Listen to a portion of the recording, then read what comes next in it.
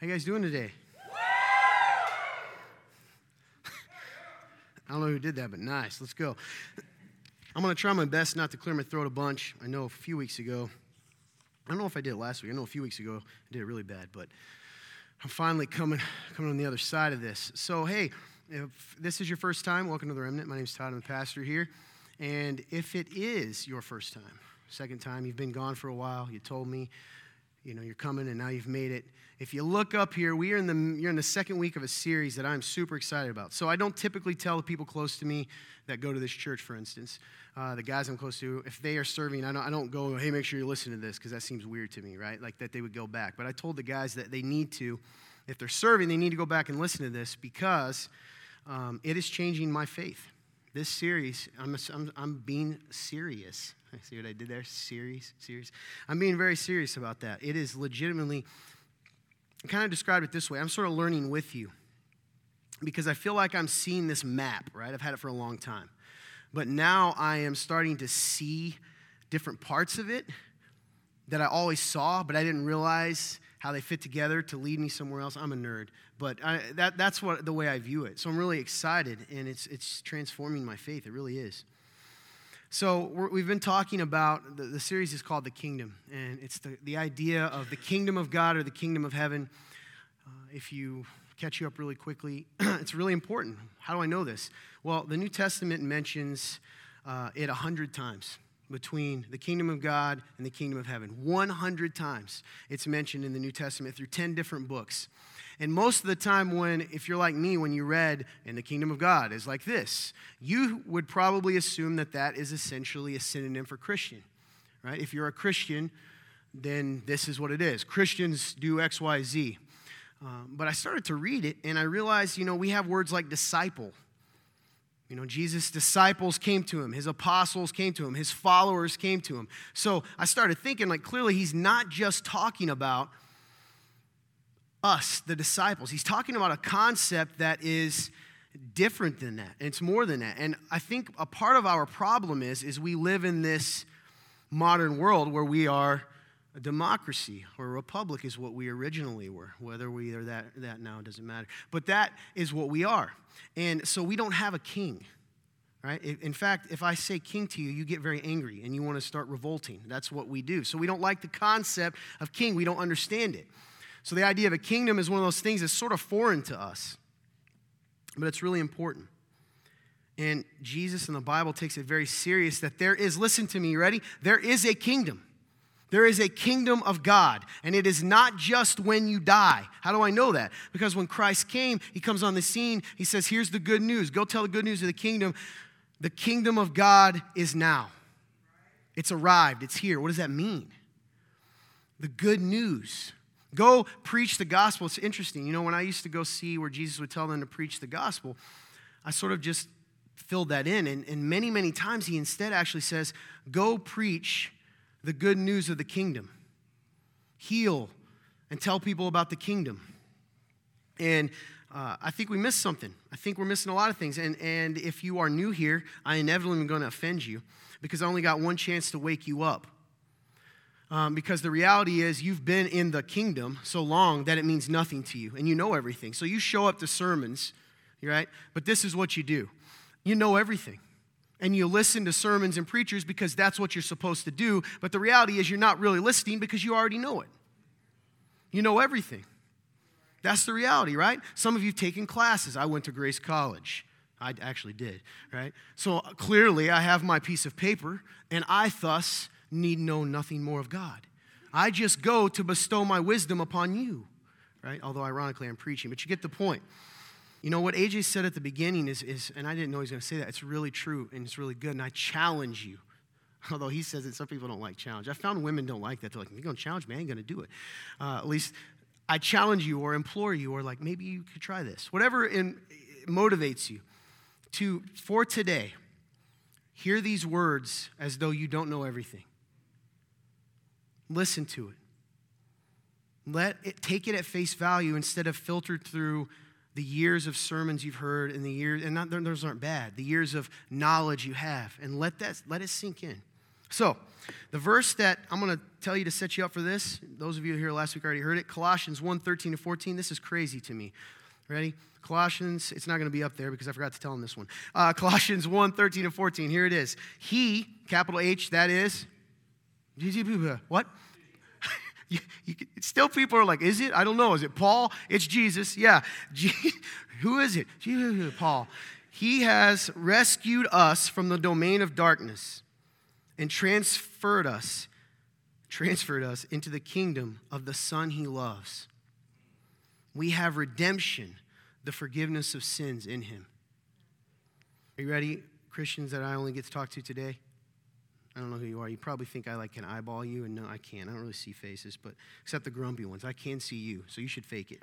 He has rescued us from the domain of darkness and transferred us from the kingdom of the Son he loves. Man, I love the symbolism there, Todd. New Testament letters. Paul's making an analogy. He is, but it means something. You have been moved. If you're in Christ, what can we take from this? Well, we can take two things. There are two places. There are two cities. There are two kingdoms. That's it. This is important. There are two. There is the domain of darkness and the kingdom of the Son. That's it. That's it. I'm going to say it again. You are either in the domain of darkness or you are in the kingdom of God. Bottom line. You are a citizen of the domain of darkness, or you are a citizen of the kingdom of God. And if that's it, that is it. There's no in between, no maybe, no possibility, no I'm a good person. You can be a good person and be from the domain of darkness. Because your goodness isn't irrelevant. Because compared to the kingdom, your goodness is, forgive me, remember they offend you, it's garbage. Your goodness is garbage. I want to say that to you again. You say, good. One person knows. I'm going to say the rest of it. Your goodness is garbage. It's true. Todd, that's mean. It's a fact. There's freedom in that. What do we take from that? Well, I just told you there's two domains, and the other one is, listen, those that have put their faith in Christ, in the Son, have been rescued. You didn't do it. You didn't stumble into the kingdom, right? Hey, you're kind of walking around, and I found this really cool place. I think I'll stay here. No, you were in the domain, and you were rescued by the Son, by God, and when you were in the kingdom, you were redeemed and you were forgiven. And you were transformed. So we know that, and you can also take from that verse, this right here, we are no longer members of this world, period. I'm going to tell you this. C.S. Lewis says it. There are no mere mortals. I had this epiphany when I was talking to AJ, weirdly enough, if you know him. I looked at him, I'm a weirdo, and I go, hey, bro, you know you're not a mere mortal. He's like, yeah, right? AJ's the guy that came up at the beginning. I said that to him because it hit me. I'm like, I have to believe you are here, but you're just visiting. He's an alien, right? I'm serious. He's Kal-El, pretend to be Clark Kent. That's Superman. I told you I'm a nerd. Although comics are becoming cool now, so I've been cool for a long time, even before you knew it. We are now members of this. We're no longer members of this world. If you in this room are saying I'm a Christian, you are no longer a member of this world. You're in it. You are in the domain of darkness, but because you've been sent out to tell other people about the one who can rescue them and transfer them to the kingdom.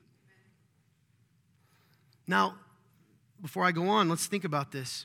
What does Jesus himself say? We're going to talk about this next week. I tell you, I'm just going to keep you going about the kingdom because it's all in there. But he says, listen, you are the light of the world. A city on a hill. Does it make sense now? The domain of darkness. Why do you got to be a light? Because I am sending you back into the darkness. So much of this will make sense. Remember the verse where Jesus says nobody puts a lamp up on a table and then covers it, essentially, right? No one turns a light on and then hides the light. It's making sense now? So why would you go in to the domain of darkness being light and decide I'm going to snuff my light a little bit because I don't want to be too bright? Listen, we are literally now natives of a different land. We serve a different king. We live by a different law. We are ambassadors of God. We are ambassadors of God sent into a foreign and oftentimes hostile land, period. It's hard to be a Christian. Yeah, it is, because you're not home. This place is hostile. Right now, even though he's not the most powerful, there's a guy running the show around here, and he's not a good person. And he hates the light. And remember what I told you. If you only have two options. You're in the kingdom or you're in the domain of darkness. If you're in the domain of darkness and you're not of the kingdom, then you serve that master. So some of you in this room, your whole life, you're like, I hate Christianity. Blah. Right? It's all fake. Blah. I'm cool with Christ, but Christians stink, which that's true. Right? Here's the thing about it. Why do you really hate it? I don't hear you walking around saying you hate Muhammad. Which, there you go. Who knows what's going to happen? You don't say that. Why? Why do you hate Christ? Why does the world hate Christ? Why does the TV hate Christ? Why does the news hate Christ? Why does it hate Christ? Why do you hate him? If I come up to you and say, hi, I'd like to convert you to the worship of Thor, you're not angry. I show up at your house with a Bible and you say, get out. Why? Think about it. You don't even know. I didn't either. We're sent to this foreign land and we have the purpose of telling people about the king who's going to be returning to take back what is his. You see, this little rebellion is only being allowed because the king loves his children. And some of the children have been blinded and fooled by the enemy into taking part in it. God is not having to gather his forces. He's not like, oh boy, I got to regroup. He never lost. It's over. He's just in his patience because of his love for you. Says, I'm going to wait because when he comes back, he is not the lamb. He will be the king. And he's not coming to give you flowers, right? Or at least to those in the domain of darkness. He's going to clear out his kingdom. He's going to root out the rats, the snakes, the goats. We're redeemed, though, those of you in here. Sort of the first of others, right? Jesus, it says he is the firstborn. Talks about that, right? The firstborn into light. It talks about that in the scripture. The kingdom is ruled, I mentioned, so there's two kingdoms, kind of two rulers. This guy's an usurper. He's rebelling. He doesn't really have power, but God's waiting. He doesn't want to hurt his people, save as many as he can. The kingdom has different laws. Part of why you hate it. Christians are judgmental. You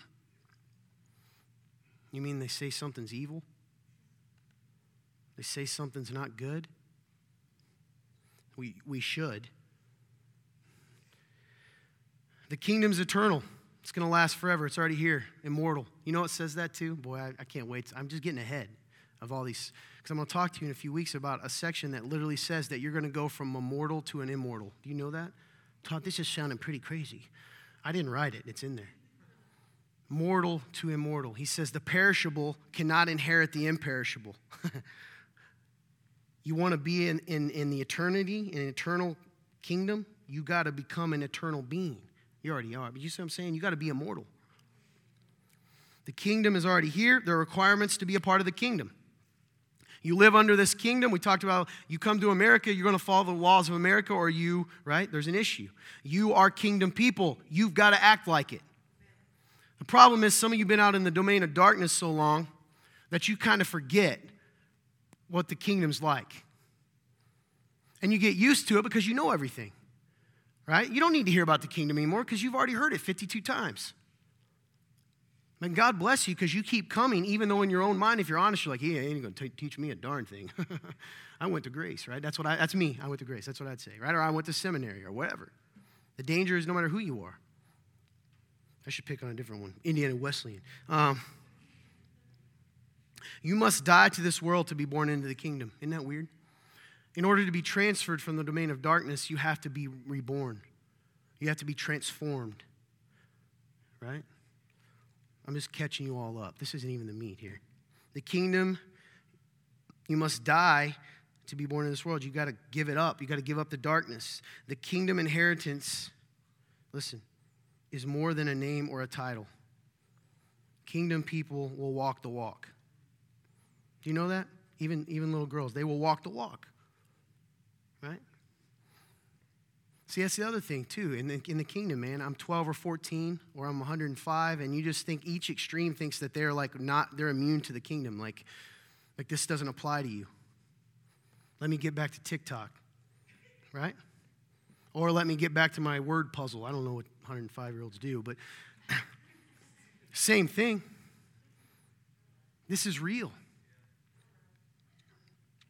The kingdom is separate from the domain of darkness. You must be transformed to live in the kingdom. You can't take a darkness, you can't take this thing that we are and move it into the kingdom. You can't do it. It doesn't happen. You have to be changed. Kingdom is good news. We'll talk about that. Why is that good news? Well, for one, you're not in the darkness anymore. Because listen, every guy in here, I'm tough, right? You put me in a pitch black room with no light, and eventually I'm going to go, did you hear that? Right? I'm a very analytical, logical person. Hey, did you hear that baby whisper? Right? You're in an empty room, or I think I heard an old woman. Like, you get scared. Is that Freddy Krueger? Why you start believing irrational things because in the darkness, our fears, because the people that live in the domain of darkness are miserable. They just run from thing to thing to try to give them some sort of light. It's not, we'll get to that in a second, it's not real. The kingdom isn't just talk. I'm going to talk about that today. It's backed by power. I want to say that again. This is not words. This is not a philosophy. This is not a teacher. This is not a motivational speaker. This is not the 10 steps to a better life. This is transforming power. And I mentioned this before. Many times in Christianity, there's two extremes. There is no supernatural. Like, we know of Jesus, and we'll talk about his law, and we'll understand it, and I'll know the theological Greek context and the syntax, blah, blah, blah. And that's it. God doesn't move. Holy Spirit's a thing, but it's more symbolism. They won't say that.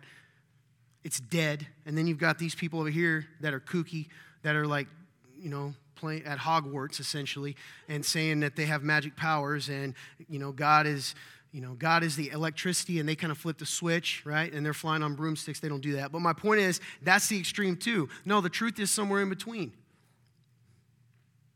The truth is the supernatural exists. The truth is you and I have no control over it.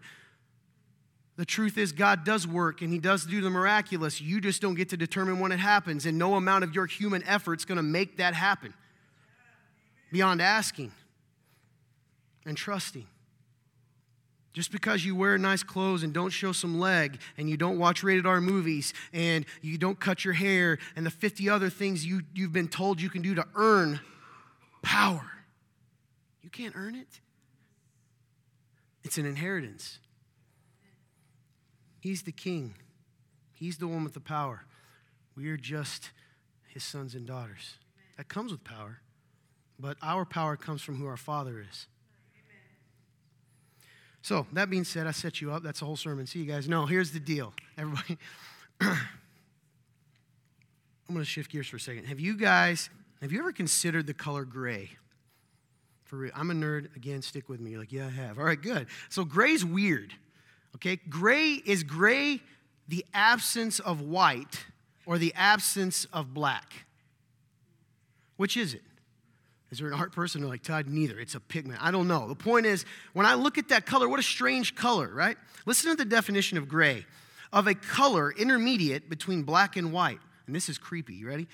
This is part of the same one. Of a color intermediate between black and white, as of ashes. Isn't that weird? I mean, I could stop right there. The other one is without interest or character, dull and nondescript.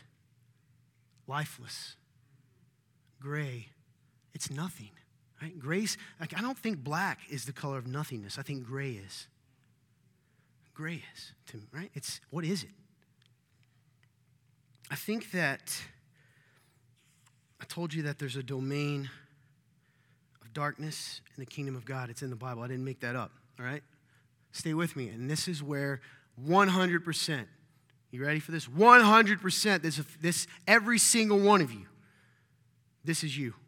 Now some of you may be less than others, but for once, I can say every Christian in the room, you are guilty of this. Me too, so you don't get too mad. You want to live in something that I'm going to call the gray light. So you get out in the darkness, and for a while you shine real bright, especially when you become a Christian, right? And you're fired up, you first do it. Some of you have had the blessing of being a Christian since you were 2, so you don't even remember this. You just lived as light. But whether you did, even then, at some point you leave your mother and father's house, and you go to school, or you meet someone, and all of a sudden the fact that you have light is not celebrated anymore. It's hated. It's mocked, even as a little kid. You go to school, and it's not cool anymore. Right? Which is confusing because, like, I saw everyone at church. But when I talk about Jesus, I get made fun of. Or if you're like, me, that you're older when you become a believer, you're fired up, you tell the whole world, like you go to your family and no wonder they're offended, and you say, you got to repent, which is what I did, like the second day. I was like, I don't understand all this, but I know this much. You have to repent or you're going to hell, right? Now that's the truth, but here's the thing. Over time, my boldness began to fade because the reality is I understood that the darkness hates the light. It hates it. Scripture says that. And so, you know what I started to do? And sometimes I decide, well, God, I won't shut it off. I'll just make it gray. I'll make it gray light. I always think of one of those street lights in a horror movie. It's like one light. Josh is like, I'm not with you, man. I'm trying, right? The singular light that's down over one person, and it's kind of creepy. No one knows what I'm talking about. Anyway, it doesn't matter. I picture that, right? So you have this light, except it's gray. I want you to consider for a second gray light. You're probably thinking, well, Todd, easily we could do that. We get ourselves a black light bulb, and we shine light through it. Ooh, you just made my point. Either way, there's no such thing as light that is gray. And yet we choose to live in it because it's safer. So I'm going to shine enough that maybe the king is still happy with me, but I'm going to be in here enough so I can taste what they're tasting. So I can be where they're at, and I can avoid getting called out and being called weird. You know who lives in the gray? Mostly. You know who built the kingdom of the gray light? Popular Christianity. Mainstream Christianity. Yes, you people watching at home, maybe you. The Christianity that says that I go to church on Sunday, I dress real nice, I'm there, I smile when I feel like it, because if you don't, hey, God understands. And then I go home and nothing changes, but I felt good that day because the pastor told me I'm a good person and that God's going to bless me as long as I give. And so I walk home and I get to tell the world, like, hey, Jesus is love. That's it. Not mentioning the reality, right? Truth and I love grace. I'm all about it. This church's tagline, chosen by grace, but grace doesn't exist without truth. You can't have grace if you were never guilty. What is that? That's just praise. It's the gray light. The Bible, actually, for the longest time, since I've even been a pastor, I love C.S. Lewis, so, I always think of his book, and there's a movie about it. He talks about the Shadowlands a lot, but it's in Scripture, too. They translated that. These are the Shadowlands. Kingdom is light, and we live in the Shadowlands, and the truth is, many Christians believe they're Christians because they're in this made-up sticks kingdom with glue and popsicle sticks with a castle made of that, and they live in what they call the gray light, and they make up a light.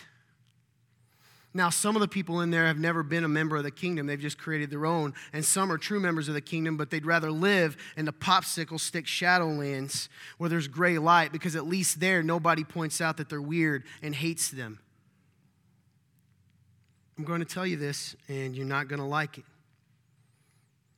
There is only two options. You are in the domain of darkness, or you are in the kingdom. Now, stay with me. You are certainly saved if you truly are a member of the kingdom, even if you're living in the gray light.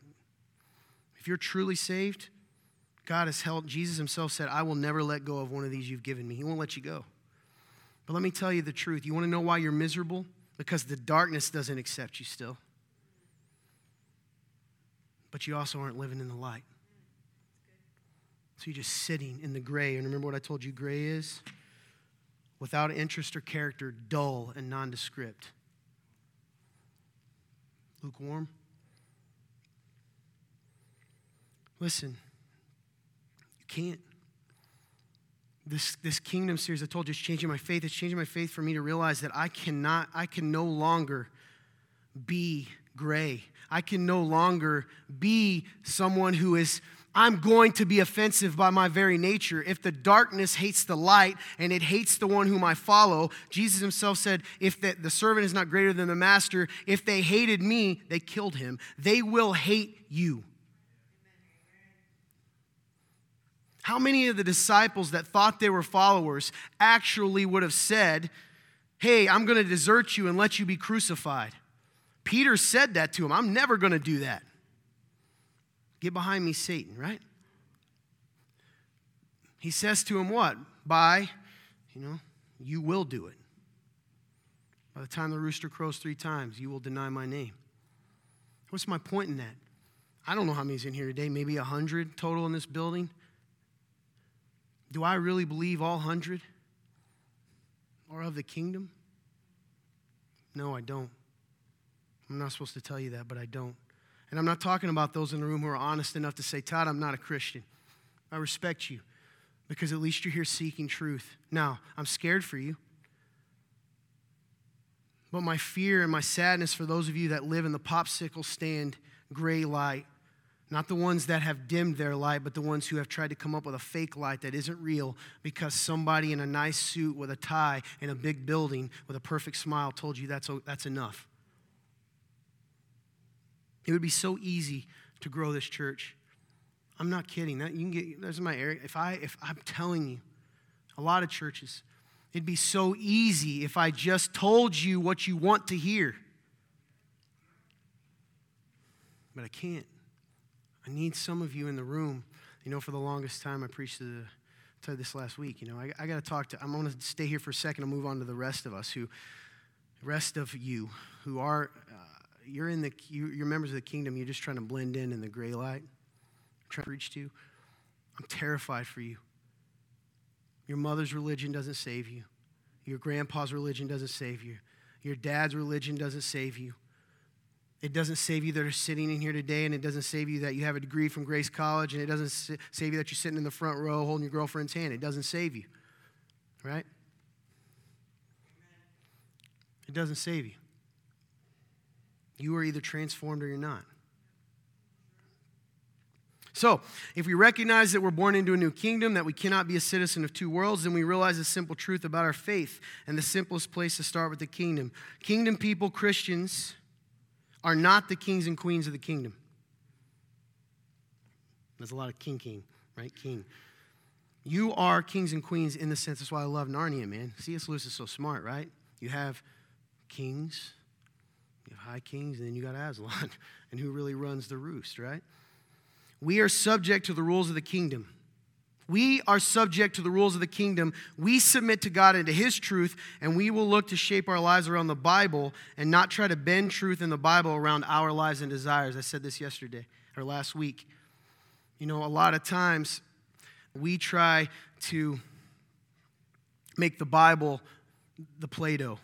We are the rock, right? We're the shape, and we take the Bible, which we view as Play-Doh, and we just kind of fit it around us. Fits what's comfortable. No. You are the Play-Doh, and you shape around the rock. Well, Todd, I do that. I bet you don't. I don't. In a lot of ways, but we need to. It doesn't matter what the world says a Christian is. It only matters what God's word says. So here's my point today, and we're going to get into this. Much of what we consider acceptable in popular mainstream Christian culture is not kingdom values, period. I'll say that again. Remember I said you think you know everything? Me too. Much of what you have probably learned, not everything, as far as culturally, most of you, I think the truth is probably being preached. But culturally, what's accepted and lived in is not kingdom values.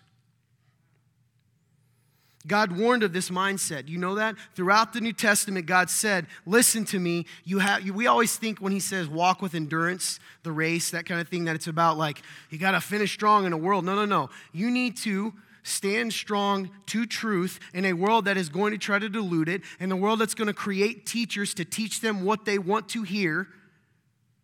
They will multiply teachers to find what their itching ears want to hear. On and on and on. Do you think that that's like in the future still? It was happening then. It's now.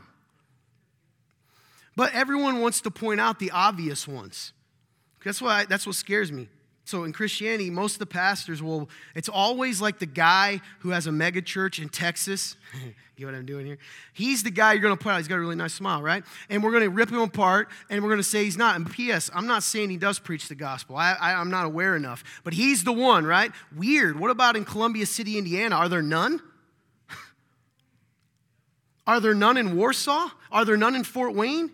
Why? Because they don't have what? Fame is the only way to know? What's considered fame? 100, 200, 500, 1,000 people in your church? At what point are you famous enough to be questioned? Shouldn't be him anyway. What you should question in Texas is not whether or not he is. Question the people that go there. Question yourself for the people you follow. Do you tend to share the sermon clips that convict you or the ones that encourage you? P.S. I love encouragement. It's good. God says to do it. That's not my point. Encouragement is good, and that's a different message. But it tells us something. God warned of this mindset, this idea that we can blend in with the world. I'm going to tell you right now, gray light does not exist. It does not exist. You are either one or the other. Now, again, if you know anything about me, I'm going to tell you right now, in case anyone's watching, I just love to just stake my thing and just make people once saved, always saved. I believe it. Yeah, I know. Who knows? Apparently, I didn't realize that was uncommon around here, but apparently it is. But guess what? That's what I believe. Now, where I'm at, now I'm going into it. Calvinist, all that, I think those are dumb labels because I'm not one of everything. But I believe Jesus. I believe God when he says, listen, either that cross and that punishment was all sufficient, past, present, future, or it wasn't. If it wasn't, then how can I trust any of it? So, that being said, I'm not talking about those Christians that are living in the grave. Listen, you're miserable, though, in your faith. It's dead. I'm not talking about heaven or hell. I'm not even trying to do I want you to question whether you're of the kingdom? Sure, we should always work out our faith with fear and trembling. But my primary reason is also some of you are miserable. You sit in the front row of church, you can't pay attention, right? I'm that guy. You hate coming. It doesn't matter if it's here or somewhere else. You know, you wake up, you do it because you do love God, but you hate all this stuff. It's because you're just doing the motions. You're living in the gray. You serve the God of Abraham, Jacob, Moses, Paul, and Peter, a God who did the miraculous, and listen to me, he still does. How do I know? I'm one of them. I shouldn't be here. If you knew, some of you do, which God bless you, if you knew my story, this don't make any sense. I am truly the worst of these. And yet, but God. So, we're going to talk about that today. You can't live in it. You can't blend in, guys. Listen. Stay with me. More about the kingdom. 1 Corinthians 4:20. There's really two sections, but I want to set this up. How do I know that the gray light is not real? For the kingdom of God does not consist in talk, but in power. It's interesting. So the Apostle Paul context, it's important. Apostle Paul is actually, apparently from what we can gather in Scripture, the Apostle Paul, even though he was really tough in his letters, was a very probably not charismatic, sort of meek voiced guy. Like he's not a guy that's going to come in the room and demand attention. How do we know that? Because he has to talk about it. So essentially these churches, in Corinth in this case, was saying, this guy's a wuss. Why do we listen to this guy? Remember when he came here and he was like really quiet and shy? Like, and now he's talking tough. How many of you do that, right? This is a guy talking tough to me. He's like 4'2", right? I don't know. He may have been. That's the point. And so Paul is interesting. He's done this a couple times throughout Scripture. Essentially what he says is, I came gentle because I love you, but I can come a different way if you like. That's what he says. I can come, and that's why now you get this verse. It's kind of, he goes, I will come in power. I will come and show you what? That the kingdom of God does not consist in talk, but in power. I'll come, and I won't even talk this time. I'll show you. And he could, right? I mean, read Acts. But this is important because even though the context is in this is a truth. The kingdom of God does not consist in talk, but power. You can talk the talk. Anybody can. Hi, I'm Superman. Do you believe me? Some of you are hesitating. This is awesome, right? I don't know. Are you? Because you're like, is he tricking me? I'm Superman. Do you believe that, Josh? You were too quick to say it. No. Well, how do you know, though? I'm saying I am. Maybe I can fly. What if I just never told you? Now, see, already, I got him. My point here, that's my point, though. I could say I'm a Christian all I want. The talk doesn't matter. It's the power. What kind of power? We're not all going to go and do what the Apostle Paul does, where he's literally like, hey, Ananias and Sapphira, you are a liar. I think it was Paul or Peter. I don't know. Either way, people die. He walks across and the shadow heals people. I mean, he did that. Demons show up, right? And he's like, get out. And they go, okay. It's power. So this means it can't just be talk. So that means there's a lot of people that are saying it, but the proof comes in the pudding, right? In the power. All right, well, let's keep going. Romans 14:17. Stay with me. I'm going to connect you. You're going to be like, Todd, this makes no sense. For the kingdom of God is not a matter of eating and drinking, but of righteousness and peace and joy in the Holy Spirit. Okay. Now, context again. Apostle Paul, again, remember I told you if you need to guess the writer of the New Testament, just guess Paul. You'll be right most of the time. So Paul is writing about, there was some arguments going on. This happened in many churches about what is holy to eat and not eat. Okay? Hey, it makes, believe it or not, we're kind of like, that's so stupid. Well, let me tell you why. Say you know that the church of Satan is sacrificing some cows down the street, and then they're selling steaks out front. And I come up like, hey, man, this steak's awesome. What's that symbol burned into? I don't know. It tastes good, though, right? And you're going, I'm not eating that, right? That's the situation we have here. So, I mean, there's a legit reason. Some are like, hey, they're eating that Satan steak, right? Like, that's a problem. And so what Paul was trying to say is, listen, he comes in, he says, so the context here, he's like, it's not, he kind of explains that what goes in your body doesn't make you unholy, right? We know that it's the inside. And he goes, listen, I know I'm free to eat whatever I want to eat. I don't feel convicted. He said, but I never want to cause my brother, sister to stumble. We all know that. Meaning, if I show up and I can pick someone, Tangi, because she's just been so alert, I'm going to pick her. And Tangi doesn't like Satan steak. It makes her scared, right? And it makes her think that something like her face shaking. Why would I continue to eat Satan steak in front of her, right? It's such a weird thing to say, but you get my point. So that's what he's saying. I taught you all that to come to this, though, but I love this truth. Listen, for the kingdom of God is not a matter of eating or drinking, but of righteousness and joy in the Holy Spirit. Eating and drinking is symbolic of everything. It's not just eating and drinking. The kingdom isn't concerned, stay with me, with surface things. Okay? The kingdom isn't concerned with surface things. That's the problem with those in the gray light. You think, I go to church, I give, I do good things, and I'm most of the time a pretty good person. And by the world's standards, and I'm not meaning that, you probably are. But God is not interested in that. He is, but it's not his most important thing. Listen, what is he interested in? Righteousness, peace, and joy in the Holy Spirit. The kingdom of God is not a matter of eating and drinking. It doesn't have anything to do with what you eat, what you drink, what you wear, what you say. It has nothing to do with it. It has to do with what? Righteousness, peace, and joy in the Holy Spirit. That tells me a couple things. Righteousness is what? Right relationship with God. Holiness. But I love this. And that's kind of where these people stop. It is holy and that's it. And if the more miserable you are, the more holy you are. Right? He didn't say that either. He says, but also peace and joy. So listen, are you ready? What I have to accept and what you have to accept, I'm with you. We can walk this out together. There's at least some part of my life that's in the gray. If I can't say that the majority of the time, maybe even 40%, 30%, that I'm living in peace and joy. Are you? I can look at y'all's faces and tell them most of you ain't living in joy most of the time. I'm just being real. You're kind of like in the gray, like I'm not miserable, Todd. But you are not joyful, or you say you're joyful, but of course I'm joyful. Look at me. How dare you? Right? This is my truth.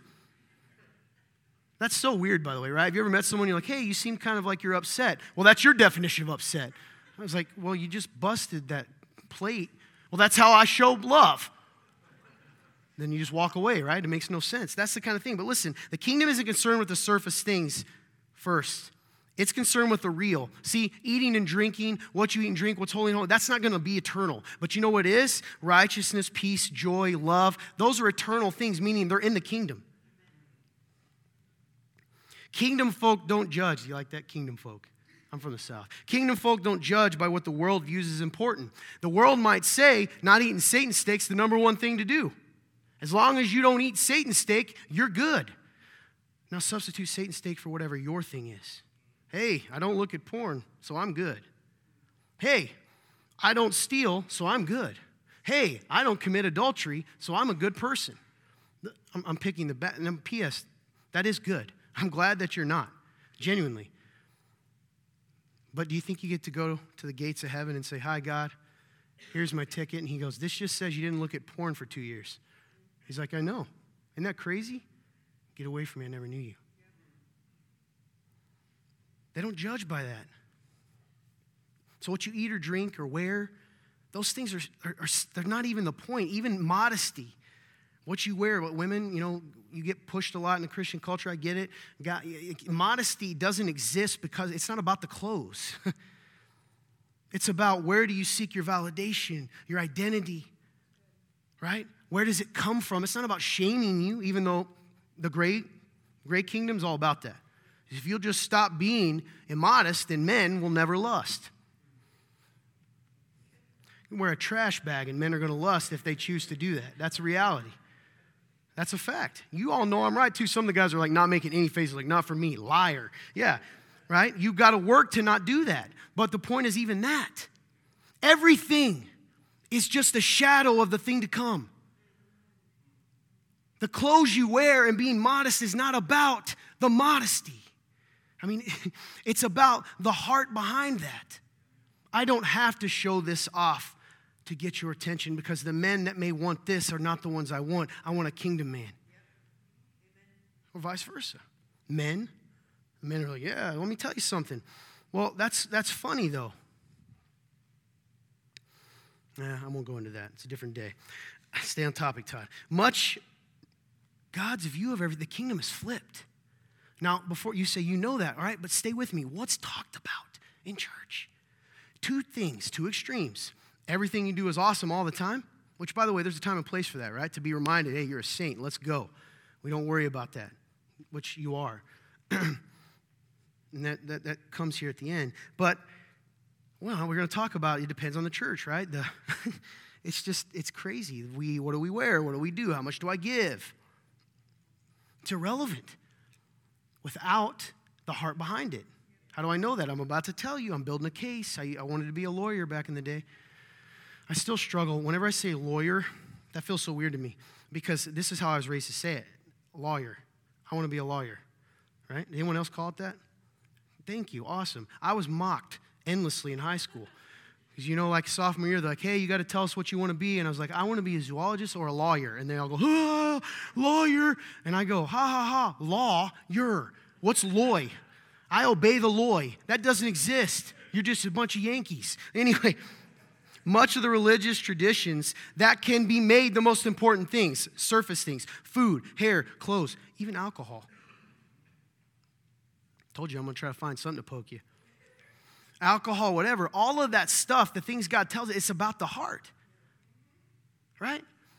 You might not be an alcoholic, but you could be a foodaholic. You could be a gameaholic. You could be a, whatever. The most important things, much of religious traditions are considered the most important things are not what we should use, and what God tells us in the New Testament are the main traits or ways that we tell whether someone is of the kingdom or not. That makes sense? I know it's kind of wordy. So someone can look like a prince. Remember I told you last week? You can look like a prince sometimes. You could be a pauper. Remember the story, Prince and a Pauper? I taught you a lesson. He looked like the prince, but he didn't have the seal. Remember? When push came to shove and it was time to crown him, he didn't have what he needed to be crowned. It didn't matter that the world thought he was the king. When push came to shove, he had to have the thing that proved it. So if it's not these things, what are the main traits? What proves our... There's more, though. There's more. In Luke chapter 16, verses 14 through 17, Jesus is telling a story, and he actually tells the one about money, right? And the verse right before this is where he says you cannot serve both God and money. Right after this shows up. The Pharisees, who were lovers of money, were listening to all these things and scoffing at him. And he told them, you are the ones who justify yourselves in the sight of others, but God knows your hearts. For what is highly admired by people is revolting in God's sight. Can you go back to that? I'm gonna need to read that again because I know you're already thinking about lunch. Stay with me. For what is highly admired by people is revolting in God's sight. You justify yourselves in the sight of others. You use others' view of you as whether or not you're doing good. But God knows your heart. That's a very powerful statement. For what is highly admired by people is revolting in God's sight. Some of the things you think are good because everybody's accepting it in your church, Christianity, is revolting to me, says God. That's a strong word. Makes him want to vomit. Stay with me. I'm going to say this in the end. Did I give you guys Philippians? It's one of those days I didn't, did I? That's okay. I'll come to that after. Matthew 23. This is the woe. The time we see when one of the few times Jesus is very angry. He's talking to the Pharisees again. P.S. A lot of versions, and I like this because you kind of lose it. They translate it to religious leaders. Okay? Listen to this. Woe to you, scribes and Pharisees. You could say religious leaders. This is Jesus. I love everyone. Hypocrites. You pay a tenth of mint, dill, and cumin, yet you've neglected the more important matters of the law. Justice, mercy, and faith. These things should have been done without neglecting the others. Keep going. Blind guides, you strain out a gnat, yet gulp down a camel. Woe to you, scribes and Pharisees, hypocrites. You clean the outside of the cup and dish, but inside they are full of greed and self-indulgence. Blind Pharisee, first clean the inside of the cup so the outside of it may also become clean. Woe to you, scribes and Pharisees, hypocrites. You're like whitewashed tombs, which appear beautiful on the outside, but inside are full of dead men's bones and every impurity. In the same way, on the outside, you seem righteous to people. You seem holy. You seem good. But inside, you're full of hypocrisy and lawlessness. Woe to you, scribes and Pharisees. You pay a tenth of mint, dill, and cumin. You ready? Woe to you, Pharisees. You give your offering every week, and you even do 11%. Yet you have neglected the more important matters of the law, justice, mercy, and faith. These things should have been done without neglecting the others. Those are good. That's what I love. God says you're doing part of it. So why is he so mad? I'm going to tell you how I know that our modern Christian, acceptable kind of mainstream Christianity, we should be concerned about. And I'm a part of it. How many times do you see people church disciplined for not being merciful and having faith? I'm sorry, I didn't hear you.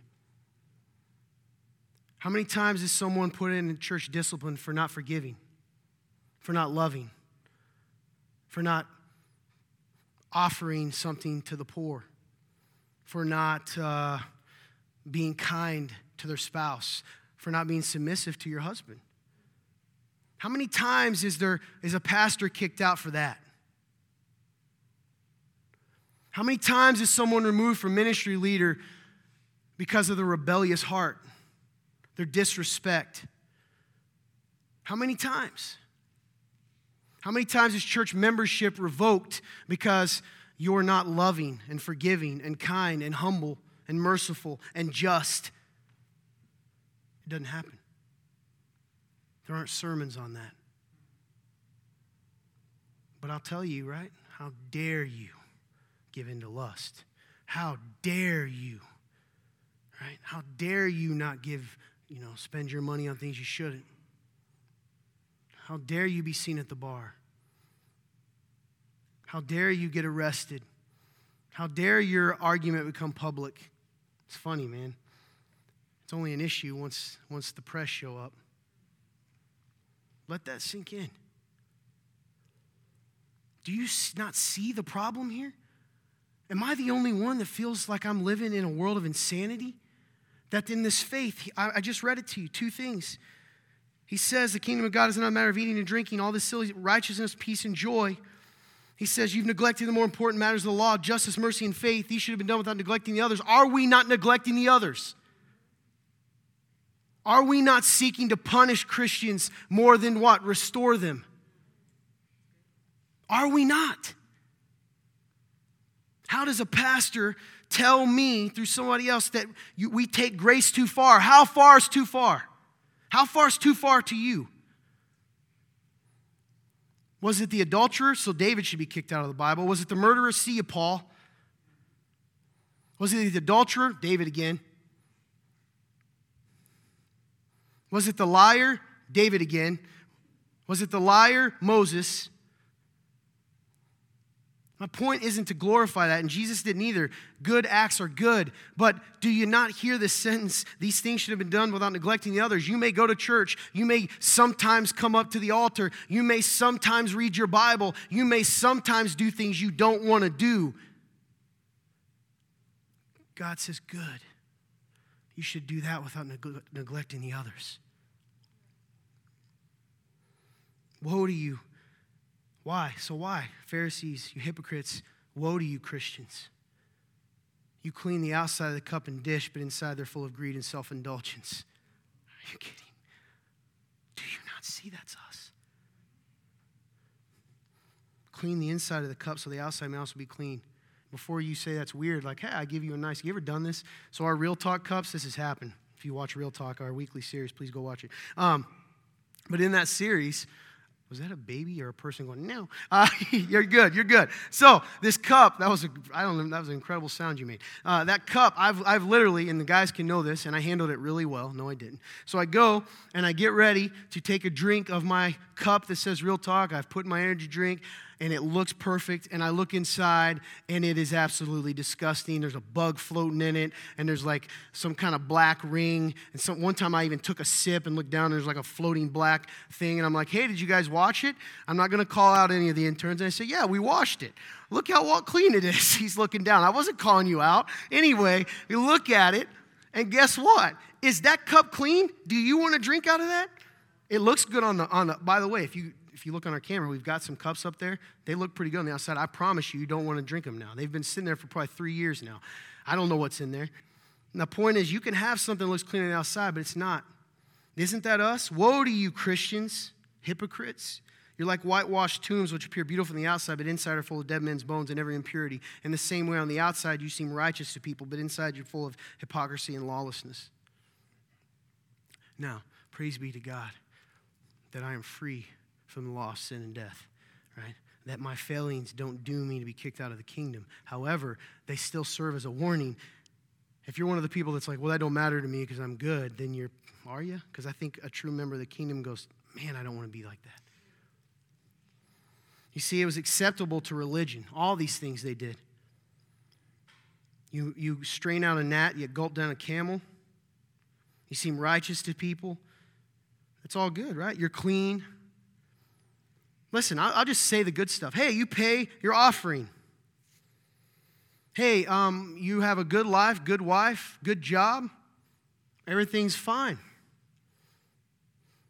You smile and you seem happy.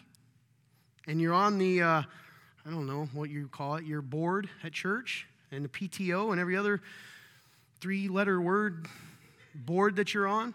By the way, again, those are good things on the service. They are. You're serving, right? It's good. You're on every ministry team. But then you go home and you scream and yell at your wife and children all the time. Or you go home and you think it's okay to disrespect your husband because submission doesn't really mean submit. Yeah, ladies, I keep putting it off, man. You have been fooled. And I've heard women in this church. I have heard what you say to your husbands. And I'll tell you right now, me and you, if we were married, we'd be having some problems. Because I'm more stubborn than some of them. I'll go, I ain't going on the couch. You can. This is why people don't like me. Anyway, it looked right. It looked holy.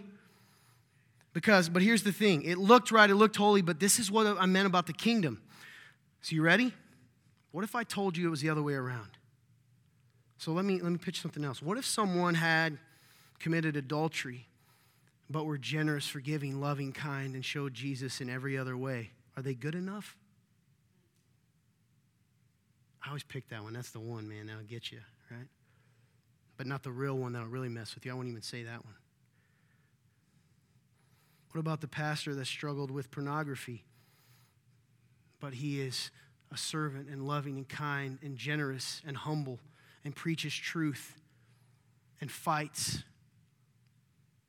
You'll keep one and fire the other, though, won't you? What is happening to us? We don't live in the kingdom. Because it doesn't make sense what I just said to you. As it came out of my mouth, it sounds weird. Because I've been indoctrinated too. And I've made a lot of people mad. I get it all the time, mainly pastors. Hi, thanks for stopping by just to judge me.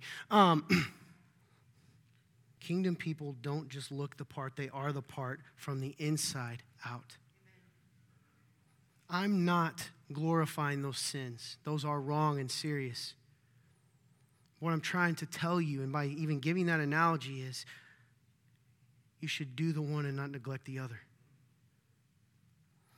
And that the things you think are important might not be the most important things in the kingdom. In fact, I know they're not.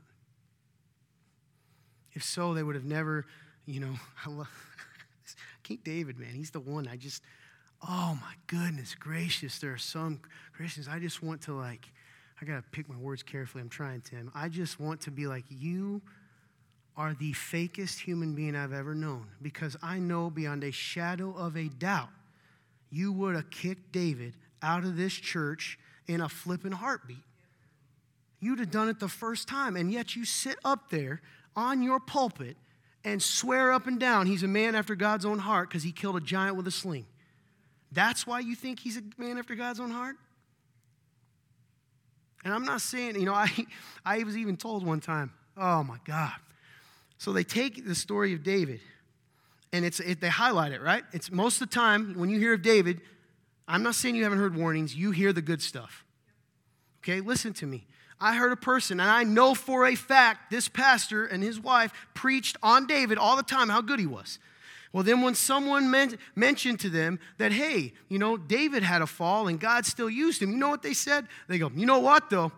David's kingdom was never the same. David didn't get to build the temple. Are you hearing the insanity of this religion we have created? This is insanity. You just don't want to face the fact that one of the men that you sit there and read his Psalms was an adultering murderer. Because that messes with your view of Christianity. P.S., those were bad things, and he did get consequences. I'm not glorifying sin. If you sin, bad things are going to happen. I'm just trying to tell you that what you put as the most important things are not. God, so for some reason, this is the crazy part. Murder and adultery, are they bad? Now people are like, I don't know. Are they? Yes, they are. They're still bad. But somehow, this murdering adulterer is still called a man after God's own heart. Not meaning, man, don't go out and go, hey, David got to do it, me too. Let me kill and, cheat. No, that's not the point. The point is, something else must have made him a man after God's own heart. What was it? It was his response. But did you know it didn't happen the first time? If I'm going to go to this pastor one time, I'm going to go to this person, ministry leader one time, and if they don't, I'm going to kick them out. No. He had to tell him a story, right? Hey, you ever heard of some sheep? What would you think if somebody went and stole some other guy's sheep? Blah, blah, blah, blah, blah. And then what is it? David goes, I'd kill that guy. He's a thief into this. He goes, that's you. And he goes, oh my God. Right? It hit him. My point is never glorifying sin. Guys, sin is destructive and evil. My point of this is, listen, you've got to start making the other things important. You're not safe. How much time do you spend? Do you spend as much time battling your selfishness as you do lust? Do you read as many books battling your lack of submission to your husband as you do, how do I become a strong, confident woman of God? Because you can't do one without the other. Kingdom work. Men, you already know. Women, why do I pick on you? Because you're already like, he hates women. No. You think it's easy to love you like Christ loved the church? because you're sure going to remind me, you're supposed to die for me. Well, you're supposed to jump if I say jump, but we don't talk about that. By letter of the law, I've already lost some of you, right? Clearly, he wouldn't do that if he's loving you, all right? I didn't have to say it to the men. They're like, yeah, I say it to you, like, you better explain yourself. No, clearly. But what if he did? Well, he's not being a good Christian man. Well, you better worry about yourself. God will take care of that. No, I don't think, man, you should tell your wives to jump. I guess I better accept that, or someone takes one clip and then puts it on Facebook. So listen, what do? We have to live in the light. You can't live in the gray. You can't let other people. Remember what he said here. Now I got to find my own stuff. He says, you have, where are we at, man? Todd, how do you do this? Oh, here we go. You are the ones who justify yourselves in the sight of others, but God knows your heart. For what is highly admired by people is revolting in God's sight. It's possible that though you live in the gray light, that you are of the kingdom. Let's talk to you of the kingdom, and you're living in the gray light. You think you're living like a kingdom person. Well, you're not. Are you willing to forgive when the church doesn't? Are you willing to discipline when the church doesn't? That's what I'm saying. It goes both ways. So maybe you're a person. It's hard, man. This is hard. Maybe you're a person who gets disciplined at your church, but it's not one of the big ones, right? Hey, I didn't cheat. I didn't steal. I didn't fight. I didn't do drugs or drink. No, you're just rebellious, divisive, argumentative. How dare he, right? And then he gets to go off and say he's still following Jesus. Are you serious? After 5, following Matthew 18, we don't do that, though. That's offensive. Kingdom people don't look the part. They are the part from the inside out. You can't live in the gray light. Remember, there is no gray light. It's either the darkness or the light. So I'm going to talk to two folks. If you're a kingdom person, you know it. You're of the kingdom. Are you living in the gray light? Are you shining with the real light? Because you're right. The real light's going to get attention. It's going to annoy some people. It's going to remind them, right? To the dead, it is the aroma of death. Right? Scripture talks about that. It's the idea of like judgment almost, like I can smell it. But to the living, right? To the Christ people, it's the aroma of life. Are you what you are, or do you just try to dim yourself and brighten it? Like, because when you come to church, you turn it full blast, right? But when you leave, you go, I'm going to go down a little bit because I don't want to be one of those weird Christians. You're already weird. We believe a man was raised from the dead. Let that sink in. Do you, though? No, man, he's just a good teacher. He didn't say that. So you think he's a lunatic, which means you're following a lunatic. So how do you live in the light? I got a list for you. I love you. People love them. It's not one of my best, but we'll see. Number 1, how do you live in the light, not the gray? You got to follow Christ, not just Christianity. I always picture someone coming through and a pastor goes, what's he saying? Because you're not going to believe this, Jacob. I said his name again. He hates it. I'm considered decrepitly old to you, but young in the world of pastors. And a lot of times that when I say things, they go, listen to that young, hip, which they don't know me at all clearly, young, just postmodern, just no truth pastor saying Christianity stinks and our traditions stink. Yeah, they do. Follow Christ, not just Christianity. I'm not liberal enough for the liberals. And the conservatives don't like me because my top button's not buttoned. So it's just follow. Sarcasm. Number 1, follow Christ, not just Christianity. That's true. We know that even from Jesus' times that there's a time that the religious, it's acceptable to everyone that's religious to do it a certain way, right? It is. Guys, do you know that? I want you, yes or no. There are things acceptable that you know in your heart are acceptable in the church today, which we are a part of. That is not the way of God. Not, or shake your head no. Not, okay. Well, isn't that nuts that we all know it? You know why we don't say anything? Same reason. We don't want to be hated. Number 2, you've got to follow Christ. So how do we do that? Number 2, you have to let the Bible, God's word, be your truth. You see how I did there? Put it in parentheses because your truth is the thing you talk about. I cannot tell you how many times I have that talk. That's your truth, Todd. That's irrational. There's either truth or there isn't. So I'm going to say it again. You have to let the Bible, God's word, be your truth, right? Read, like I told you guys to come into this, I'm doing it with you. Read these words and go, whoa. Let it change you. Be radical and different because Jesus was.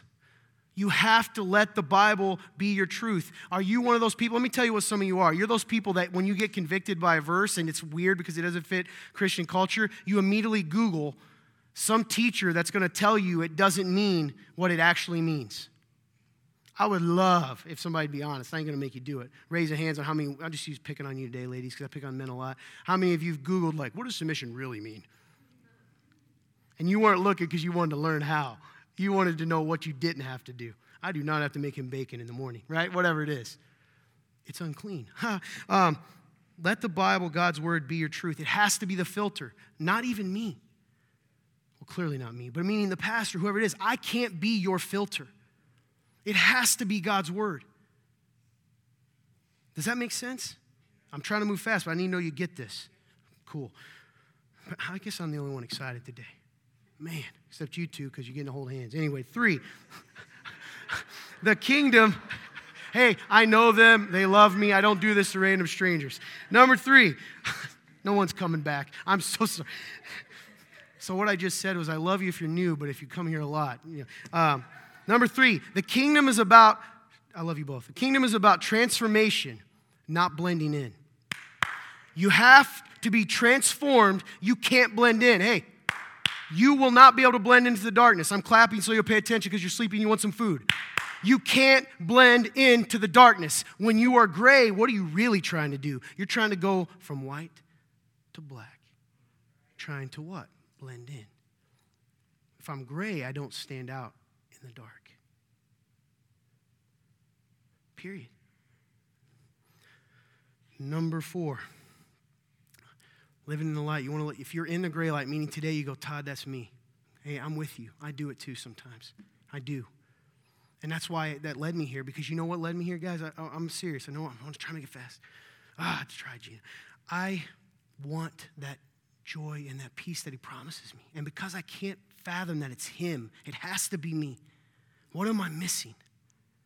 What am I missing in my faith? I think a lot of it has to do with this gray. If you're living in the gray life today, you know it's you.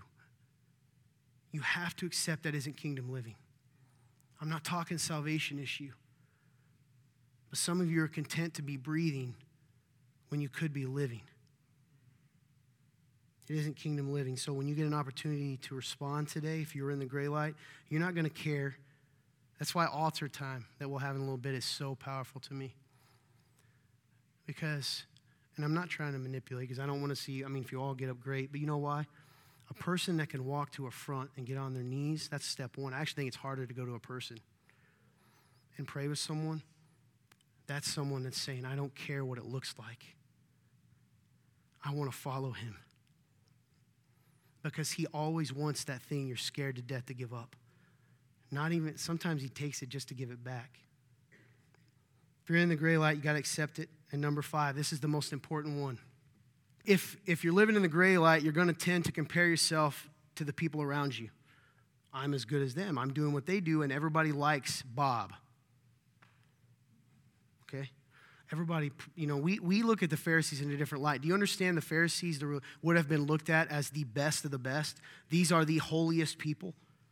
Do you understand that? These are the good pastors. These are the ones that get welcomed at the Mexican restaurant. Some random guy buys them dinner. Like, that's who this is.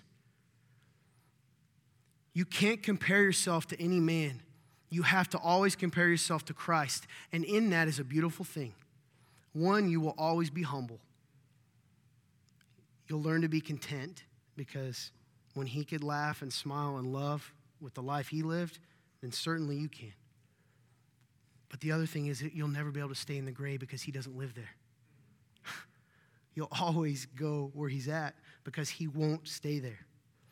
So if there's a part of me that's gray and I say, okay, I'm not going to compare myself to Bob, but Jesus, oh my goodness, look how bright he is. So it doesn't matter if it's the smallest thing, right? I'll clean it if I'm really trying to be like him. She's going to come play some music, wrap this up very quickly. She's going to play a very quick song. I want to ask you guys a question. You have to decide today. We'll get to salvation in a second because some of you are living in the gray light and you're not saved. You're not. But some of you are, so I want to say it this way. You need to live. I'll talk to the other ones in a minute. You either live as though you are a kingdom citizen. Kingdom citizen, not Christian citizen. We need to take that word back. I'll be cool with it when we take it back, when it's Christ-based. And there's a lot of good Christians out there, clearly. But the culture, we live as though we are kingdom citizens. We live as though we are from the kingdom or as we are from the darkness. That's it. There is no gray. It's either light or darkness. You are living in the light, shining in the light, bringing it to the darkness, or you are blending in with the darkness. That's it. That's it. You can't let people dictate kingdom values. Only the king can do that. Only God. And that's why, I read, you know why I like Matthew 23? A lot of people don't like it. The woe you win is because, man, I see the heart of God. Yes, I care about these things. I care about you giving money and taking care of things. I care about going to church. I care about all of that. I do. But I want you to care about these things. Justice, mercy, faith, trust, love, forgiveness, joy. Do you know God cares about you having joy? If you in this room right now today, I'm 100% with you. This is the one I'm searching for. Joy. I'm not joyful. I want to be. It's not God's fault. It's something with me. Are you joyful? If you're not, man, ask him to show you why. You can't let people dictate kingdom values. When you walk out of here today, you're going to have an option for the rest of the week, let's say. Hopefully you come back. We'll talk more about the kingdom. But you're going to walk out of here. Do you want to merge with the big old Christian crowd, which, remember, at one point, 67%, it used to be even higher, 67% of America said they were Christians. You and I both know that ain't true. Or even 40%. So if not, that means 67% are going here and they're like, we're all following Jesus. And then Jesus says the way is narrow and few will find it. How do you find it? The Bible. You guys got to change. We got to be different. We got to be bright. We got to be light if we want to point people to the kingdom. Otherwise, we're just pointing to some weird popsicle stand that has a fake sign that says, hey, welcome to the great kingdom. It doesn't make any sense. There's no life in it. Now, if you're in the room and you don't know Jesus, you could be someone who's always been in the great light. If you don't know Jesus, I'm going to say it's super simple. I do it every week. I know it annoys you. You check out, but maybe one time one person doesn't get to hear it. And I was that one person, so that's probably why I'm so passionate about it. Here's the truth. The gospel is this. God made everything perfect in the kingdom. He made us to be perfect. There was one rule, one law. He said, let me tell you what right and wrong is, good and evil. I'm God, you're not. And we said, nah. I want to be God. And we have done a terrible job at that. And because we rejected God, we rebelled. He said, fine, you can't be in my kingdom. Go live in the kingdom of darkness. And that's where we've been roaming around for the last 5,000, 2,000, no matter how many thousand years you think. We've been roaming in the darkness trying to find and make our own light, knowing we can't. So we're guilty. We have sinned against the holy God. And God says that wrath is being stored up for us. Wrath of God. It says the wages of sin are death. Wages mean you earned it. I earned it. All it takes is one time. And before, again, I say this every week. Well, I was only bad one time. First off, you're fibbing. But I won't even use murder this week. So I come into your house and I punch your grandma in the mouth and I take your wallet and I walk out. And then you take me to jail and the judge says, hey, well, I'm going to put you in jail for a couple years. And I say, Your Honor, for 364 days of this year, I was awesome. And he goes, okay, see you later. Would you think that is fair? If some of you say yes, tell me your grandma's house and her number. Because you don't think it is. It's the same thing. You don't get to determine, you know what justice is. It doesn't mean if it's fair to you. So one time is all it took. You are now, no matter how much you try to do these good things, see, the problem is we can do the religious acts. We have control over that, but we can't change the things inside. We don't have the ability. Sin, which is what infected us, is both the actions that you do, that's the stealing and the killing and the yelling and the mean and the hate and murder and all these things. It's also a disease you have. So even if I take a cough drop to fix the cough, I might still have the flu. Or maybe I have a sinus infection like me. I could take a cough drop all I want. But I need that antibiotic, right? I need something that's going to change me from the inside. God did that. But two things had to happen. He had to be able to change us, but before he could do that, by the way, just change us back to what we were before we were diseased. But he also has to pay the price, man. We got to die. Well, that's weird. How are we going to do that? Jesus came down. God himself invaded the darkness, the domain of darkness. He shined with a light so bright that people came to it because they're desperate for light. He told us how to live in the kingdom. And then he did something crazy and nuts and nobody expected. You see, they expected him to invade the domain of darkness right then and just start killing fools and resetting it up. And he came in a different way and he said, no, I don't want to hurt my people. I'm going to give them a chance. I'm going to take their place. So on the cross, Jesus of Nazareth, he existed. Let's not debate. That's silly. You'll lose. So he is what he said he is, right? He's liar, lunatic, Lord, Son of God. He's one of the three. So on this cross, he did something incredible. He took the wrath that was meant for you and me. He took it, which that would be cool. Problem is, the next day, I could lose it again. But then he did something else. He said, I'll make a trade for you. I'll take all your bad deeds, your evil, and I will give you the benefits of my perfect life. I will take your darkness and give you my light. And that's what he did. And then he proved he is who he said he was by raising from the dead on the third day, defeating death, meaning you will too, because what? You have his light. You're an eternal being. So how do you do that? How do you get this deal? It's pretty simple. It's not about cleaning the cup out. Can't do it. We already showed you that.